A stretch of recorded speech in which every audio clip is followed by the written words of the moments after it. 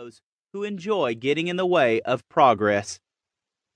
It is important to understand that one should take pride in being a good leader, and, equally so, one should take pride in being a good follower.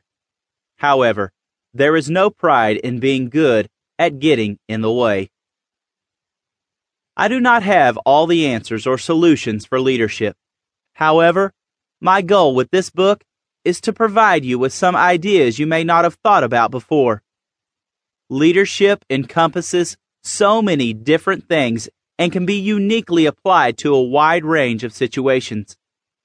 There are some things that can only be taught through experience, and a lot of what leadership is all about is experience.